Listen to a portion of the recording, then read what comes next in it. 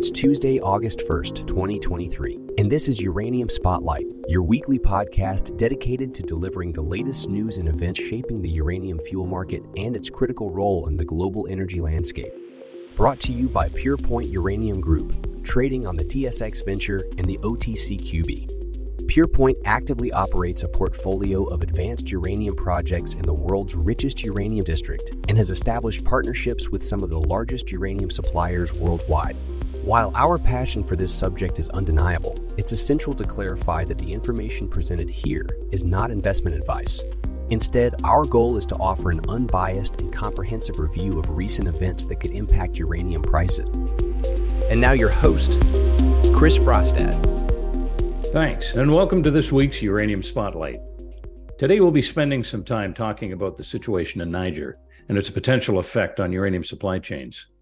We also have news this week on an important nuclear restart in Japan, U.S. and Canadian commitments to nuclear power, and much, much more. First, though, let's take a look at uranium prices. Uranium spot prices held steady at $56.15 throughout the week, with balanced demand across a year's spot delivery. 8 deals were granted, totaling 900,000 pounds U3O8 equivalent, split between immediate and 4 to 6 month delivery. July saw 28 spot transactions comprising 4.3 million pounds of U3O8 equivalent, of which 16 were promptly delivered and 12 scheduled for 4 to 6 months. Limited trading occurred beyond 6 months. The week's activity, initially slow, gained momentum later, possibly influenced by Niger's recent unrest, causing a mild price increase by Friday. The long-term U3O8 price remained steady at $56 per pound in the recent month. The uranium market has been calm with no recent demand or contract awards. Several utilities, however, are exploring term uranium options through various channels. There appears to be anticipated increase in market participation by utilities in the coming months, possibly aligning with upcoming Nuclear Association meetings. Utilities are seeking mid to long-term coverage, some for 12 to 24 months, with pricing variations based on terms and conditions, though the range has remained stable. We start this week by looking at the recent coup in the country of Niger and its potential impact on the price of uranium and companies mining uranium in the region. Niger, a country in West Africa, experienced the 7th coup in West and Central Africa since 2020, as soldiers of the Presidential Guard challenged President Mohamed Bazoum's authority, leading to the suspension of the republic's institutions. This political instability underscores the inherent risk in the region. Niger plays a significant role in the global uranium market, producing nearly 5 million pounds of uranium in 2021, with a cumulative production up to 2019 of about 330 million pounds, enough to power the world for a couple of years. The recent developments in Niger have raised concerns about stability, particularly in France, which relies on Niger for 15% of its uranium needs, and the EU, which depends on the country for a fifth of its total uranium imports. The French government and energy experts reassure that immediate uranium needs won't be affected as extraction continues and existing stocks could cover approximately 2 years. Orano is also exploring new extraction in the northern Arlit region. However, the coup could pose challenges for Europe's uranium needs in the longer term, as the continent aims to reduce dependency on Russia, another major uranium supplier to European nuclear plants. If the situation in Niger deteriorates, adopting sanctions on Russian uranium could be further complicated in the short term. Investors in uranium companies must carefully consider the political risks when engaging in resource operations in regions with uncertain political situations. Though Niger has been relatively stable in uranium mining activities over the past 50 years, recent events remind us that political environments can change rapidly. As the situation unfolds, individuals with investments in Niger should closely monitor developments and the broader geopolitical context to make informed decisions. Political instability can disrupt supply chains, production capacities, and international trade, potentially impacting the global uranium market and involved companies. We will be keeping a close eye on how this situation evolves and its potential ramifications for the uranium industry.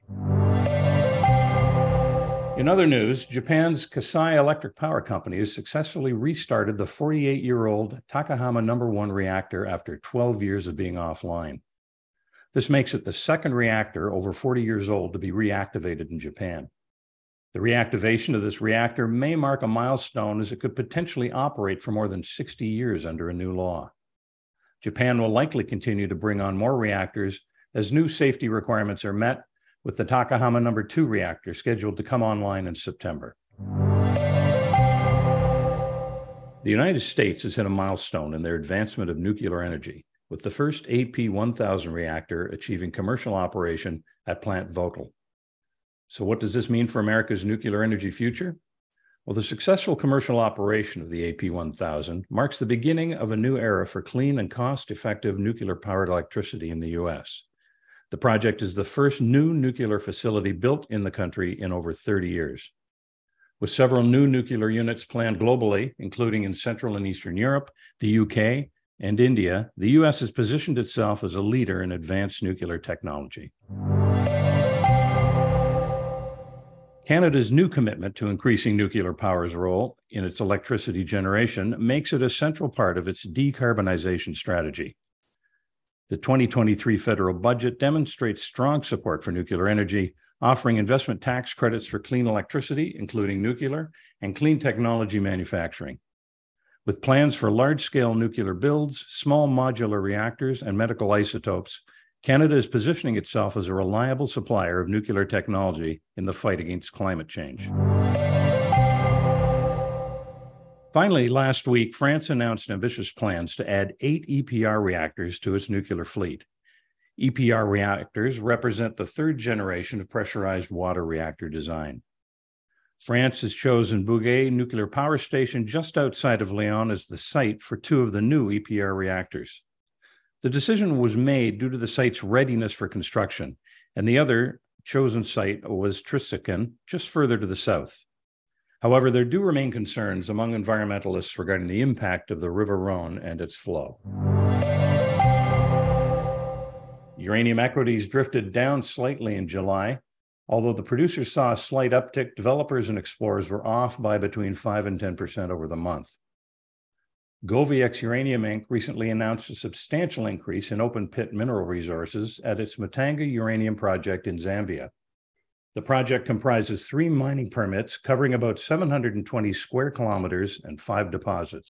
The updated mineral resource estimate is a result of extensive infill drilling in 2021 and 2022, leading to a significant growth in in-pit resources, conversion of inferred resources into the indicated category, and higher uranium grades.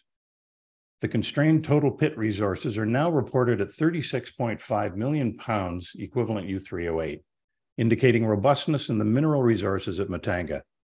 The company is optimistic that the operating mineral resource estimate will have favorable implications for the project economics. The 2023 mineral resource estimate is disclosed with an additional constraint applied to comply with reasonable prospects for eventual economic extraction, reporting within a constraining open-pit shell based on a uranium selling price of $70 per pound U3O8 and a 100 part per million U3O8 cutoff grade. A comparison with the 2017 mineral resource estimate is provided to assess the impact of this constraint on the mineral resources estimation. The company also reported that its operation in Niger continues as usual. Despite recent political disruptions, its employees are safe and continue to work diligently on its Matawela uranium project, ensuring that activities at both the project site and the company's office in the capital city proceed without interruption. And that wraps up this week's segment of Uranium Spotlight. Thank you for joining us today, and remember to stay informed about the ever-changing world of energy. Until next time, I'm Chris Frostad.